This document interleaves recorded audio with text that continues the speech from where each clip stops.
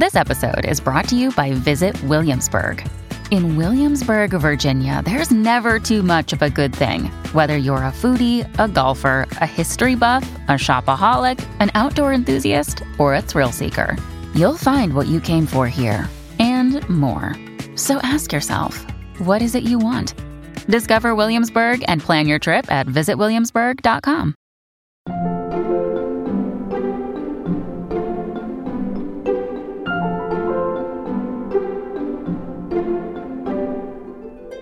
I love working on movies, but at the end of the day, it's still someone else's story, and I really wanted to make my own. And kids are basically the best audience. And I had some ideas for books, and then I just became obsessed with the idea of doing picture books from then on. Welcome back to Working. I'm your host, Isaac Butler. And I'm your other host, Karen Han. Karen, whose voice was that we heard right up top?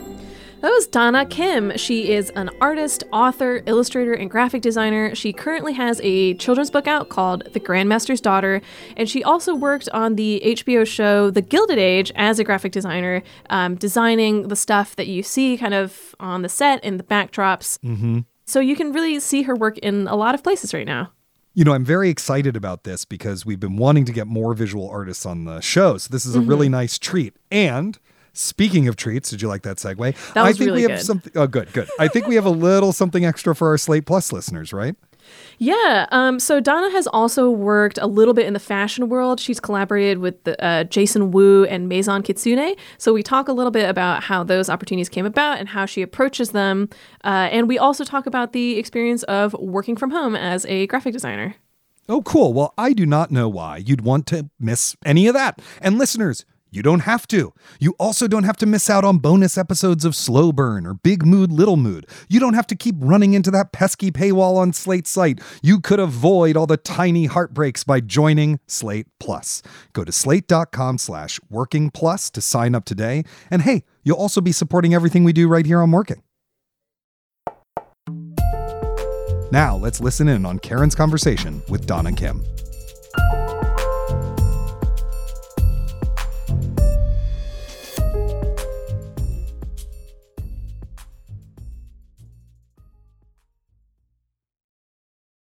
Hi, Donna. Thank you so much for coming onto the show. Hi, Karen. Thank you so much for having me. I'm honored and a little surprised to be here. I'm such a longtime admirer of all of your work. You've worked in also so many mediums. You've done fine art, you've done illustration, you've done graphic design, and you've also authored a book, which is incredible.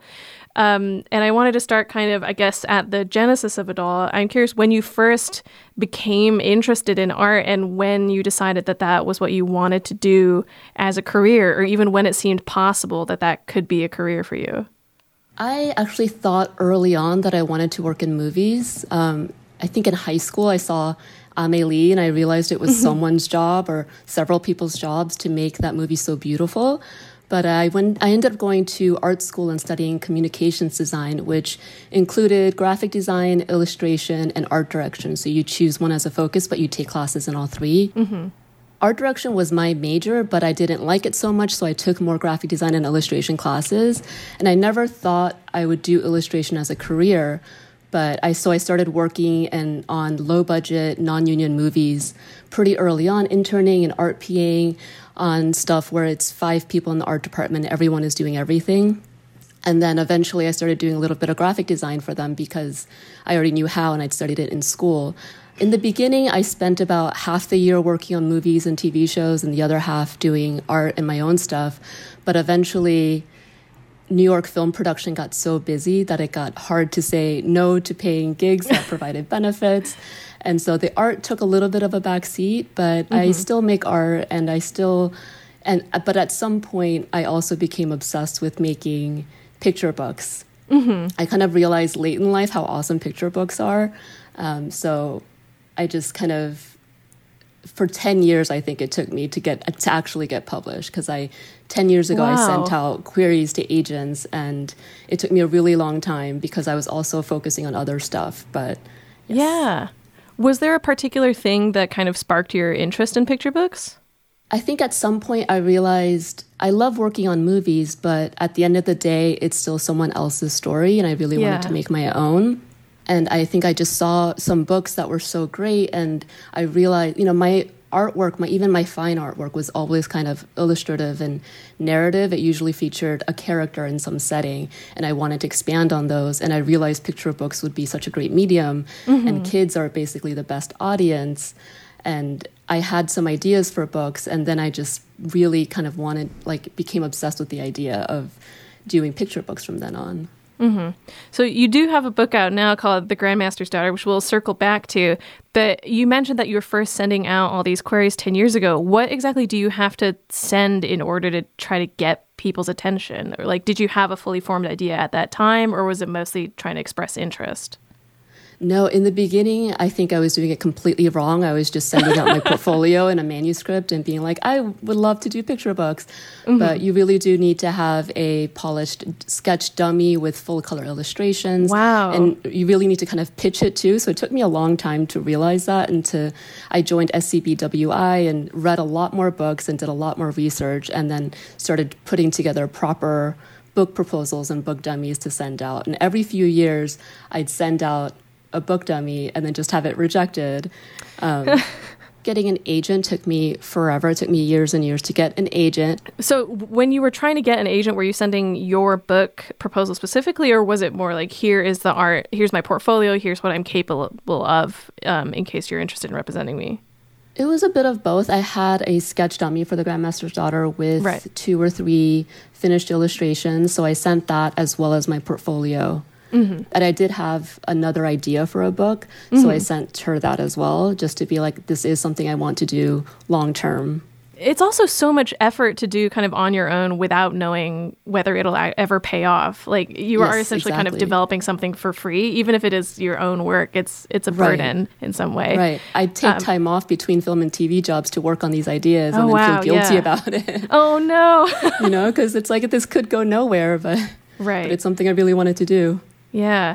And I want to talk about The Grandmaster's Daughter as well. The book is, I guess I should have you explain it a little bit. It's obviously a little bit autobiographical, but if you could tell us about kind of the story and how you just kind of landed on that as something that you wanted to build a book around. Yes. The Grandmaster's Daughter is published by Green Willow Books, an imprint of HarperCollins. It came out in November of last year. It's about a young girl named Sunny who is already a black belt, and she helps take care of the tojang and leads her friends when they need to defend the tojang and each other against some magical creatures. It's loosely inspired by my childhood. My dad is a taekwondo grandmaster, so martial arts martial arts were always a big part of my life. I grew up in tojangs, watched a lot of martial arts movies and UFC with my dad. I've loved martial arts my whole life, so it just always felt like I had to make this book. I carried the title in my head for years, but it took me a long time to actually develop a story. So for a quick little bit of context, tojang is the Korean term for a place where martial arts are practiced and taught, typically taekwondo. But moving on from that, I'm curious how you figured out the format of this book. How do you figure out how the pictures and text flow together? For this, I think a lot of the images I actually had first before I even had some of the story or the words for it. And I kind of just it's basically a compilation of all the things I love to paint in this book. So then I just kind of tied it in with the words. And beyond any physical skills, martial arts teaches so many great life lessons that have always helped me. So I wanted to share that with kids in a fun way rather than being didactic. Hence the tigers and the dragons in the book, which are the most fun things to paint. So I really kind of just put it together with things that I loved and things that I wanted to include. And then the story kind of came together from there. I really love your artwork, partially because you work with multiple mediums kind of in the same piece, like embroidery or integrating like flower petals into your work. How did you kind of come to this as your art style? I work traditionally. So it's pencil and then gouache, paper, collage, and then I sew on top of the paper. So it's a bit labor intensive, but it's really so much fun to do. I think it started because in art school, I made a mistake on something, and to cover it up, I used some paper, some textured paper. Yeah. And I just always loved paper. I loved going to New York Central, which is sadly now closed, but they had all sorts of beautiful papers, and I have a whole collection here now. And I just loved working with it. And with sewing, I think I just really enjoy, using my hands in that way and just doing something different with the process. And like, I get so precious when it comes to the painting, but when I'm poking the holes in to sew, it feels, it's kind of like the last step, and it's a little therapeutic for me to just sit and sew on the paper at the end of the day. The flower of petals, my dad actually always pressed flowers in books, and I have a whole collection of them, and I just started using them in the work. I think it's just a way for me to not get bored with my process, and then just keep doing something different every few hours. Mm-hmm. And now it's just like a process that I enjoy and that works for me. How do you decide when something's done? Oh, I mean, there are some things that you could just edit forever or just keep adding things, but I feel like I kind of know, when it's done, it's done. And then if I'm painting or sewing at the end of the day, I think by the time I get to the sewing, I'm done with the painting and I'm ready to just sew at the end of the day. So, after that, then I can put it down. Do you have like a sort of order in that sense where it's like painting comes first and then like it seems like the final step is sewing or kind of more multimedia? Yeah, I start with the drawing, which is the hardest part for me, actually. Sketching and drawing is the hardest.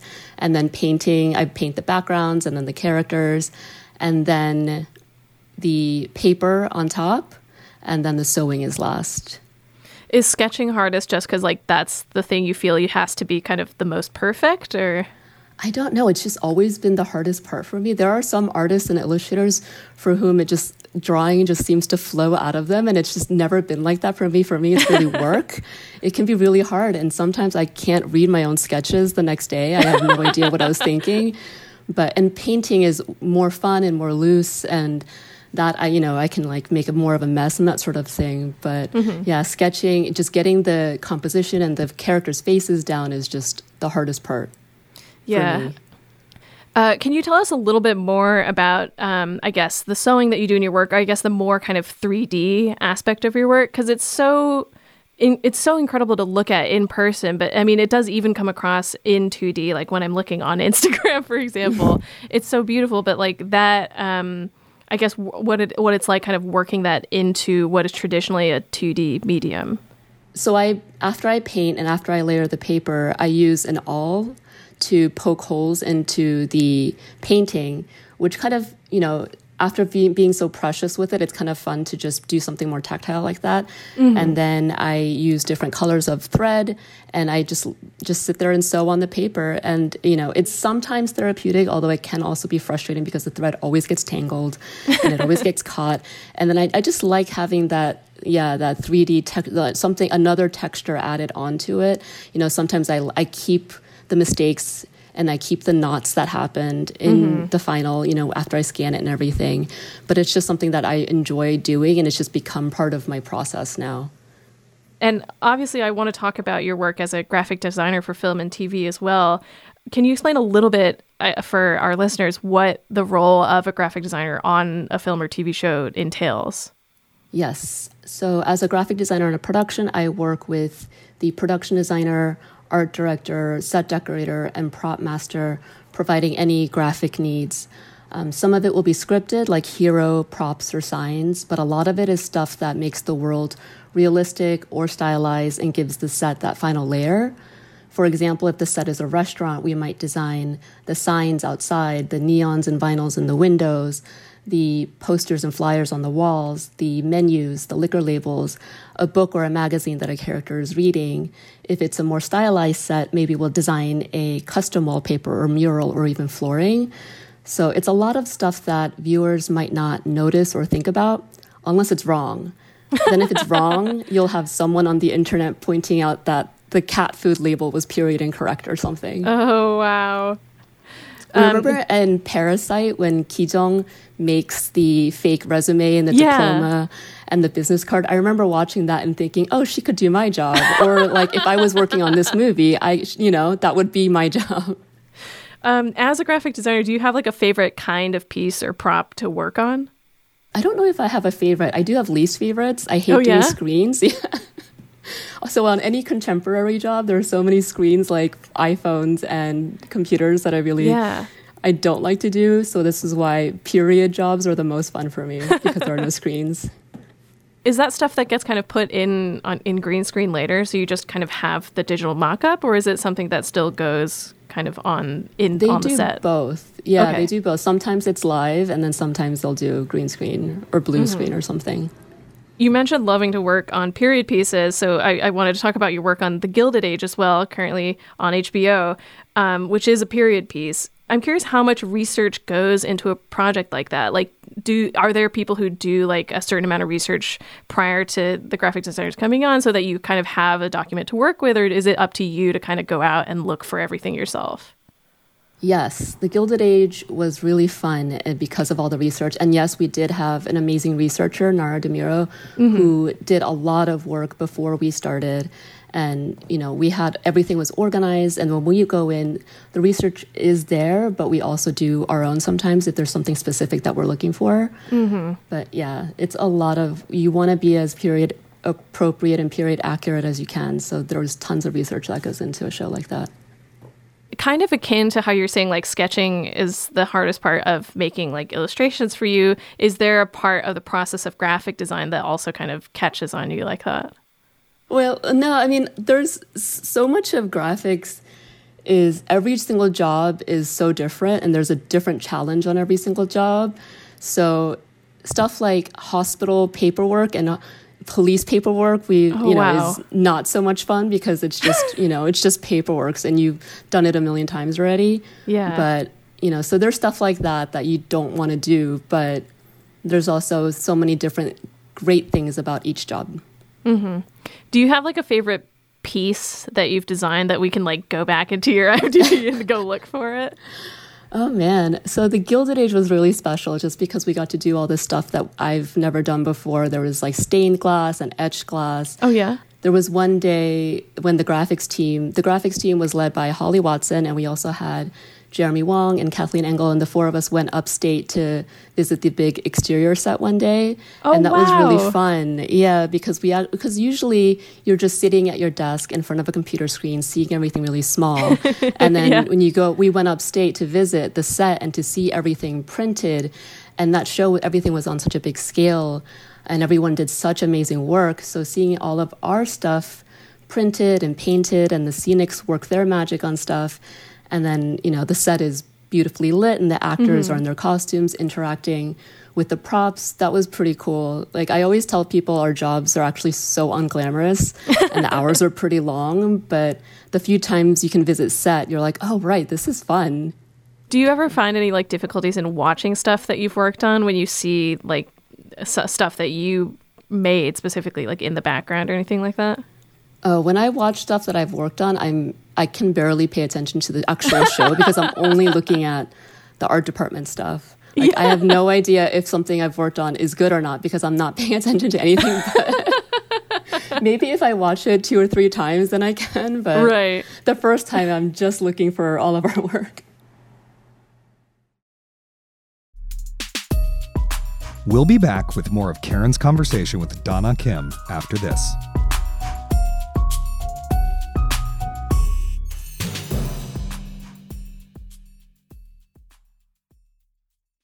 Another day is here, and you're ready for it. What to wear? Check. Breakfast, lunch, and dinner? Check. Planning for what's next and how to save for it? That's where Bank of America can help. For your financial to-dos, Bank of America has experts ready to help get you closer to your goals. Get started at one of our local financial centers or 24/7 in our mobile banking app. Find a location near you at bankofamerica.com/talktous. What would you like the power to do? Mobile banking requires downloading the app and is only available for select devices. Message and data rates may apply. Bank of America NA, member FDIC. When you need mealtime inspiration, it's worth shopping Kroger, where you'll find over 30,000 mouth-watering choices that excite your inner foodie. And no matter what tasty choice you make, you'll enjoy our everyday low prices, plus extra ways to save, like digital coupons worth over $600 each week. You can also save up to $1 off per gallon at the pump with fuel points. More savings and more inspiring flavors make shopping Kroger worth it every time. Kroger, fresh for everyone. Fuel restrictions apply. Hey listeners, we want to hear from you. Whether it's a question, a comment, a complaint, a suggestion, a problem you're having with your own creative process, drop us a line at working@slate.com or give us a call at 304-933-9675. That's 304-933-WORK. And don't forget to subscribe to this show wherever you get your podcasts. Now let's rejoin Karen and Dana Kim in conversation. So one subject that comes up a lot on Working is the idea of writer's block. I'm curious how that kind of block tends to manifest for you, whether it's not knowing what to work on or what to do next, and how you tend to overcome that as an artist. I think because I have two different jobs and because they're so different from each other, the film and TV work, the hours are pretty long and it's also very collaborative. So when I'm at home working on my own stuff, it's kind of, I have like pent up ideas and stuff that I really want to do. And I'm usually limited in time because I'm taking, just a month or two off between film and TV work to work on my own stuff. But yeah, there are times when I want to sit and paint, but nothing comes out either. So, Yeah. You mentioned that the graphic design tends to be a collaborative process. Do you mean in terms of working with other artists on a single thing, or in terms of having the work that you do like approved by a higher up in the department? All of that, because you're working so closely with the designer, the art directors, the prop masters, the decorators, and the assistant art directors. So if you're making a sign, for example, you would get a drawing from the assistant art directors or set designers with the dimensions and this, all of the sizes that you're fitting your signs to. And you do, because you are also working with the designer and kind of, fulfilling their vision. So it is always very collaborative, and hopefully it's very collaborative. How much, I guess, freedom do you feel that you have kind of in that role? Because as you say, it ultimately is kind of fulfilling somebody else's vision, but you still kind of want to be able to have your own, I guess, artistic thumbprint on it? It depends. On a period show, because you're matching to research as much as possible, it's less so. So you're really just trying to make everything look as realistic to that time. And then on contemporary stuff, I think it's less your own creative input because you're always trying to make things look realistic. And it is usually, the designer or the director's vision that you're working with. Yeah. But you can kind of put in your own, you do want to make things creative and bring your own ideas to stuff to present. But at the end of the day, it will be someone else's, idea. I wanted to circle back a little bit as well. You were mentioning like sometimes you do take a couple of months off, or 1 or 2 months off in order to work on your own things. That's something we talk a lot about on the podcast too, just because I think a lot of us do have to do like a quote unquote day job in order to be able to support the stuff that we really do want to work on. And often the idea of taking time off is something that's really tough to grapple with, because I think you mentioned this, it's like you feel guilty, where it's like, oh, like I'm not making money actively right now, like I have to worry about health insurance, my rent. Does it make sense for me to do this when it's so precarious? How do you decide like when you're in a good position to be able to kind of work on your own stuff, or how do you overcome that sense of inherent guilt, even though we shouldn't be feeling guilty about it? I know. I think in the past it was just, if I had enough money saved up and I really had an idea that I wanted to work on, then I would just do it just for my own, for myself, because I do love to make art and I do love to draw and paint. So working just full time, on graphics for film and TV, you get a little bit burned out too. So I would have to take a month or two just to like make my own stuff. With the books, it's much easier because I had like an actual, once I got the book deal, then it was like I had a deadline and a project to work towards, and it wasn't just me sitting at my desk making paintings for fun, which I still like to do, but a book deal is a more concrete, project. You mentioned that there are kind of long hours associated with working on TV projects. How do you kind of deal with having to devote so much of your time to it? Like, how you mentioned also that you kind of will get burnt out after doing like a lot of work in the graphic design field. Like, how do you kind of manage that in your day-to-day life, or do you not find it something that's difficult to deal with at all? It's definitely hard because of the long hours to do any kind of artwork while I'm working on a film or TV show. Just so I do need to take time off between jobs to really focus on art. But I do like how fast-paced the film and TV work is, because graphic design for film and TV is very different from, graphic design for the real world. If you're working at a company or a design firm, you might spend weeks or months on one logo or a campaign. But on a film or a TV show, you might have days if you're lucky. It's not unheard of for them to suddenly need something the very next day. So you have to design some logo options by lunch and then have them revised and approved, by the end of the day, and then send out a file, prep a file, and then send it out to a vendor to have them rush print it and then deliver it to set by shooting call in the morning. And so it does get very stressful sometimes, but I personally prefer that kind of fast-paced work as opposed to working, on the same job for a very long time. And because of the nature of the work, you're only on a TV show or a movie for a couple months, maybe a year at the most. And so it's nice to know that it does have an end, like it's going to be over eventually. So, yeah.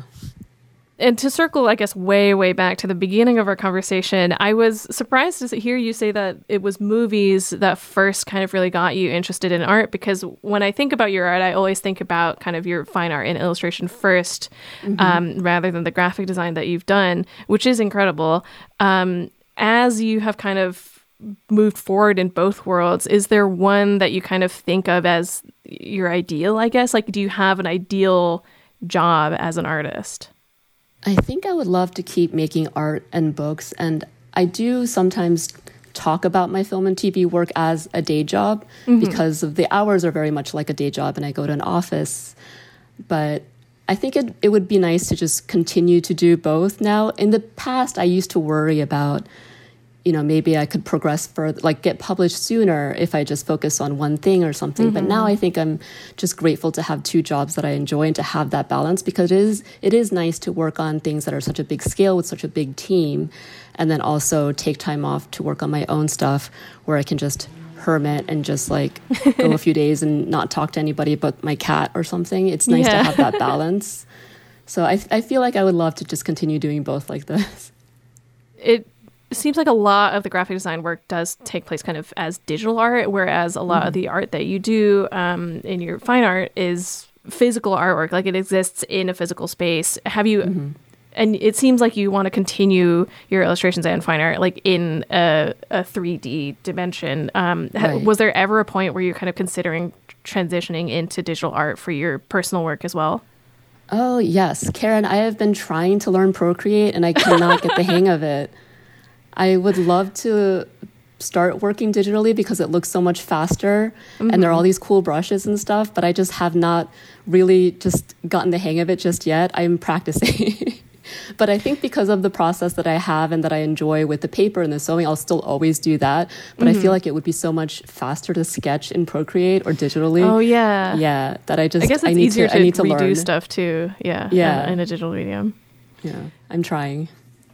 This is circling back a little bit as well. Do you remember your very first art job? I mean, I think because I started working in film and TV so early on, I was still in school when I was interning. Yeah, I do remember telling my parents, I'm going to go to art school and I can get a day job, so don't worry. I can get an office job, so don't worry. But I did start working in film and TV pretty early on, so it just kind of always, this is just like the path that I've always been on. Yeah. But the film and TV stuff, I did want to do it in high school, but I did always draw. And then it was being in art school and studying illustration that kind of got me into that world. But I think it all kind of started with just like a love for stories, whether it was movies or books. And, even my fine artwork was always very narrative. So it all kind of just started from there. I thought that was a very funny detail of you having to sort of convince your parents, being like, "It's okay, I can support myself in other ways." I'm guessing that. Don't worry, I will make money. Right. I was going to say, it seems like that may have been a point of tension in saying that I'm going to pursue a creative field. Right. I mean, they were very supportive, but they were definitely a little bit worried. But I think they trusted me a little bit, and they were very supportive at the same time. So, it was okay. Was there a point where they stopped worrying about it? Yes, I think when I started working consistently enough and when I got the book deal, they were very happy and it became like a whole family project. My dad was consulting on it all the time. Oh, wow. Yeah. Thank you so much for coming on the show. It's such a delight to talk with you about your process and all the incredible work that you've done. Thank you so much for having me, Karen. It's so good to talk to you.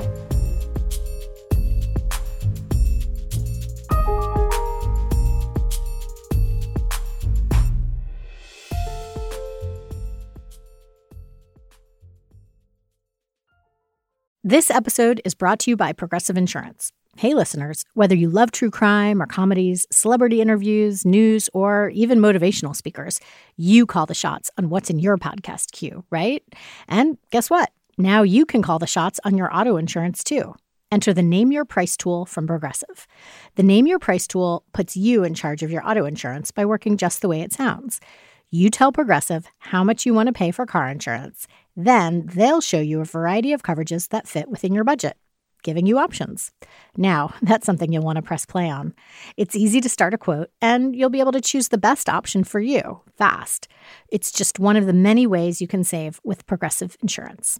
Quote today at Progressive.com to try the Name Your Price tool for yourself and join over 28 million drivers who trust Progressive. Progressive Casualty Insurance Company and Affiliates. Price and coverage match limited by state law.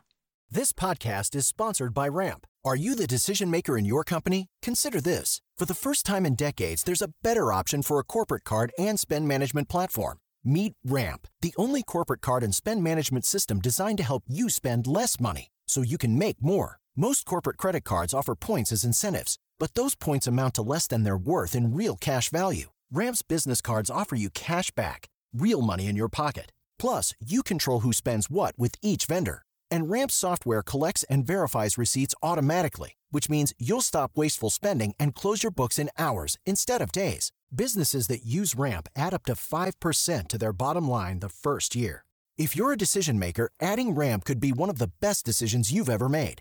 And now get $250 when you join Ramp for free. Just go to ramp.com/easy. Ramp.com/easy. RAMP.com/easy. Cards issued by Sutton Bank and Celtic Bank, members of FDIC. Terms and conditions apply. Karen, what a lovely interview. Donna wears a lot of hats, but she does so with such aplomb. And before we get to that, I want to start on a total side note because she talked about martial arts. I did martial arts for like 7 years as a kid, and I was interested in her saying that she took a lot of life lessons from martial arts. It definitely came at a time in my life when I needed to become more self-reliant, a little bit tougher, which comes in really handy when you're, pitching things left and right and maybe getting turned down a lot. Are there any of your extracurriculars as a kid that you think taught you important habits of being that you use today? Well, first of all, I want to ask, what martial arts did you study? It was an Okinawa martial art called Shorin Ryu. It's actually, this is not why I did it, but it is a cousin of the one that's in the Karate Kid movies. Oh, wow. That's really cool. They're both from Okinawa. They have related forms and katas, but they're not the same. Mm-hmm. Well, for my answer to your question, I almost feel like it's sort of like what people say about socializing puppies when they're young, where it's like you just have to do like a lot of activities when they're young so that they grow up kind of more well-adjusted. And I think that's also kind of true like for human children as well. Yeah, that's why I throw a ball and have Iris fetch it in her mouth and bring it back to me. Well, I mean, it's why I think a lot about stuff like recess, like when I was a kid, and I almost feel like that kind of had the biggest impact on how I approach creative work as an adult, because running around and like playing pretend with your friends, it's number one, learning how to get along with all these people that potentially you don't know straight off the bat that aren't like your bosom buddies at that time, learning how to cooperate and learning how to build like a story together and just letting your imagination kind of run wild, which I think we're afraid of doing more and more as we get older. But it's also like why we still can play stuff like D&D when we're adults and why those kinds of hobbies carry over, because we think of them as like kind of silly hobbies, but it is a creative endeavor that you're doing with a lot of other people. Yeah, totally. Are you still doing D&D? Well, I had a campaign going when I was in New York, but we have not done any sessions since I moved to California, and I'm not certain whether or not that storyline has died or not. Yeah, we should do we haven't done an RPG episode of Working. We should get on that. Yeah. Mm-hmm. You know, her description of her graphic design work is a reminder that the movies and TV we see employ a veritable army of people whose job it is to make sure that everything the viewer sees or hears, even if it's for only a second or two, is intentionally constructed. Like, I rarely think about what's on the computer screen that some dude in the background of a shot is looking at, but someone like Donna had to go and design that whole thing so it felt integrated with the show, but not so artistic that it's distracting. You know, it's kind of overwhelming to think about how many considerations even go into your most normal basic shot in a TV show. Yeah, I totally agree. And I do feel like it's something you can really only appreciate more and more as you learn more about that process. Like, in a certain respect, it's almost kind of a thankless job because so many people aren't going to consider that while they're watching the thing. And it'll only get pointed out if you did something wrong and it really sticks out in that way. Right. So, yeah, I don't know. It's a kind of work that really fascinates me, just again, because those people don't really get a lot of credit. I almost think that's even like one of the controversies about the Oscars, where they're like, these categories don't get enough consideration. And also, like, we just don't think enough about them, even though they're pretty integral to the stuff that they're part of. Yeah, I mean, and in the Academy, it goes even further. I mean, didn't they move best editing to before the show? Editing's only like maybe the most important part of filmmaking is editing everything together at the end, and they just moved it to a part where nobody can watch it. Yep. Wild. You know, I was also struck by how she's navigated something I think most listeners to this show have confronted at some point, and us three hosts have too, balancing the passion with the practical. Most of us have day jobs, or if we're freelancing like I do, maybe you have 4 day jobs or 5 of them, but we also have the creative dream projects that we want to work on, and we don't know whether any money's going to be made from them. We just, there's an idea we have, and we want to pursue it on spec. I mean, she worked on book projects for a decade before selling one. It can take a long time, and maybe you'll never sell it. Who knows? And no two ways people of navigating that process looks the same. I think that's kind of one of the most frustrating things about the creative field in general, where, again, there's no like right way really anymore, especially to get your project successfully pitched and greenlit, which makes it almost, on one hand, it makes it easier because you don't have to follow a script, but also makes it incredibly difficult because then you're just left floundering. You're like, what am I supposed to do? I don't know, like, who to send this to, like, what kind of stuff I should put in my pitch email, like, what I should even, like, how politely I should even reach out, or who is the best person to reach out to. There's just a lot of factors in there that can feel really overwhelming and confusing. And I feel like we've all kind of been in that boat before. Yeah, totally. And just that point where you're like, okay, I started doing this thing because it's something I care about. It's something I want to do. It's something I'm passionate about. And then, like, how much you care about selling it or not, or when you give up on selling it and there's like, this is just something I love that I want to do. It's really hard to navigate. And there really are no right or wrong answers.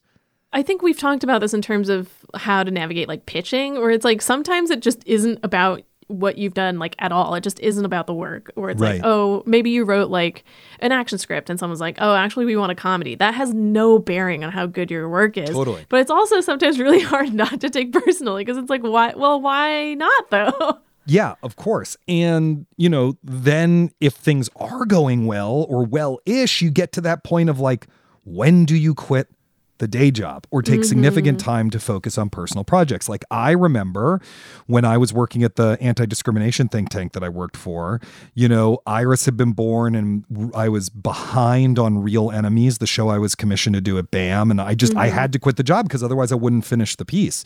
And, you know, it was actually the easiest quitting a job I've ever done. I'm still friends with all the people there. They were like, yes, we love wonderful. You, go. Yeah. It'll be great. But it's a real risk to go fully freelance. Yep. You recently did that when you left Slate to work on a book and TV projects and being co-host of an incredible podcast about the creative process called Working, which I'm sure was your lifelong dream come true. You're a few months in. How's it been going? What have you learned about this change in your life that you wish you had known at the beginning? It's been going okay. With regards to specifically like the kind of work that I've been trying to break into in terms of like film and TV writing, I think the toughest thing is something that I sort of knew already, which is that the industry is incredibly opaque, which I kind of have already said in my previous answer. Right. And a lot of times it just feels like you're shouting into a void with no sound coming back at you. But also, we've also talked a lot about this on the show, where it's like, how do you balance making the time to work on the stuff that you want to while also like making money? Yeah, totally. To actually live, where it's like, I'm kind of in the final stages of working on my book right now and hitting like a crunch period. And I'm like, I need to devote time to that, but that doesn't give me a salary. Like, I'm not paid at regular intervals to work on my book. Whereas like, for instance, working on this podcast, I do get paid pretty regularly because the shows come out. Right. But it's like, this is also like time that I can't be working on my book. This is not a dig against working. It's just saying this is just logically how it is. You have to set aside time to work on the stuff that will help you actually survive in the world. But it's hard to balance that with like bigger projects that you want to be working on. Yeah, absolutely. You know, Donna's process for her visual art is very traditional and physical, as she talked about. You know, she's drawing with pencil. Mm-hmm. She's cutting up collages by hand. She's sewing actual thread into actual paper with an actual needle. And, you know, this reminds me, one of your New Year's resolutions was to learn how to use your drawing tablet. So I do have a couple questions. First of all, how's that going? Are you doing any of that? And do you find a sort of big difference in how you think or what the art comes out being, you know, when it's digital versus physical? Well, I'm glad to be publicly shamed on the podcast and say that I haven't been working on my tablet at all. Like, I've done some sketching on my iPad, but that is a different tool that was not part of my New Year's resolution. That said, I don't know. The differences are so kind of difficult to articulate. Like, I don't really know why my handwriting looks different when I'm writing on an iPad versus when I'm writing with a ballpoint pen versus when I'm writing with a pencil. Like, why does it change like that? I don't know. And then there's also kind of, this was the biggest, I think, turn off for me when I was a child, at least, thinking about like tablets versus pen and paper, because for a long time you couldn't draw on a monitor. So you'd be drawing on a touchpad and then you'd be seeing it happen somewhere else, which is very, very hard, at least for me, to keep track of. And even now, like it's gotten a lot better with tablets especially, but there is always like a slight remove between what you're doing and it appearing on the screen, which is not the case for physical media. So it's all about learning to use these tools and getting used to them, which again, I have not been using my tablet. So I've really fallen down on it. Sorry. I didn't mean to shame you. You know, but it does strike me that, you know, one thing that I've talked about in the past here is, you know, that I do think there's a difference in the quality. I don't mean how good or bad it is, but literally what it is like when I write by hand versus when I type. And so often whenever I'm stuck, I'll just close the computer and pull out a notebook and just start writing by hand because like there's just something, it's just a physically different process. And I can't explain why that does something different, but it does something different. Like it's literally using different muscles. And so maybe it's firing different synapses or something to move them. I really don't know what it is, but it has a real effect, I think, when you handwrite for a bit and then go back to typing and stuff like that. Mm-hmm. Well, that's all the time that we have for this week. Listeners, if you've enjoyed this show, please subscribe wherever you get your podcasts. And please remember to sign up for Slate Plus at slate.com/workingplus. You'll get bonus episodes and segments, access to everything behind the paywall on Slate, and you'll get the constant reminder that you are a good person who supports everything we do right here on Working. Thank you to Donna Kim for being our guest this week and to our wonderful producer, Cameron Drews. Tune in next week when our guest will be artist and writer Lauren Redness. Until then, get back to work.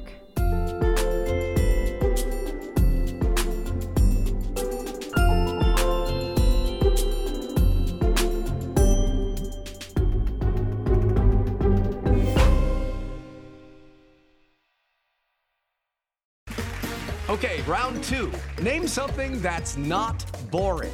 A laundry? Ooh, a book club. Computer solitaire, huh? Ah, sorry, we were looking for Chumba Casino. That's right, ChumbaCasino.com has over 100 casino-style games. Join today and play for free for your chance to redeem some serious prizes. ChumbaCasino.com. No purchase necessary. Void where prohibited by law. 18+ terms and conditions apply. See website for details.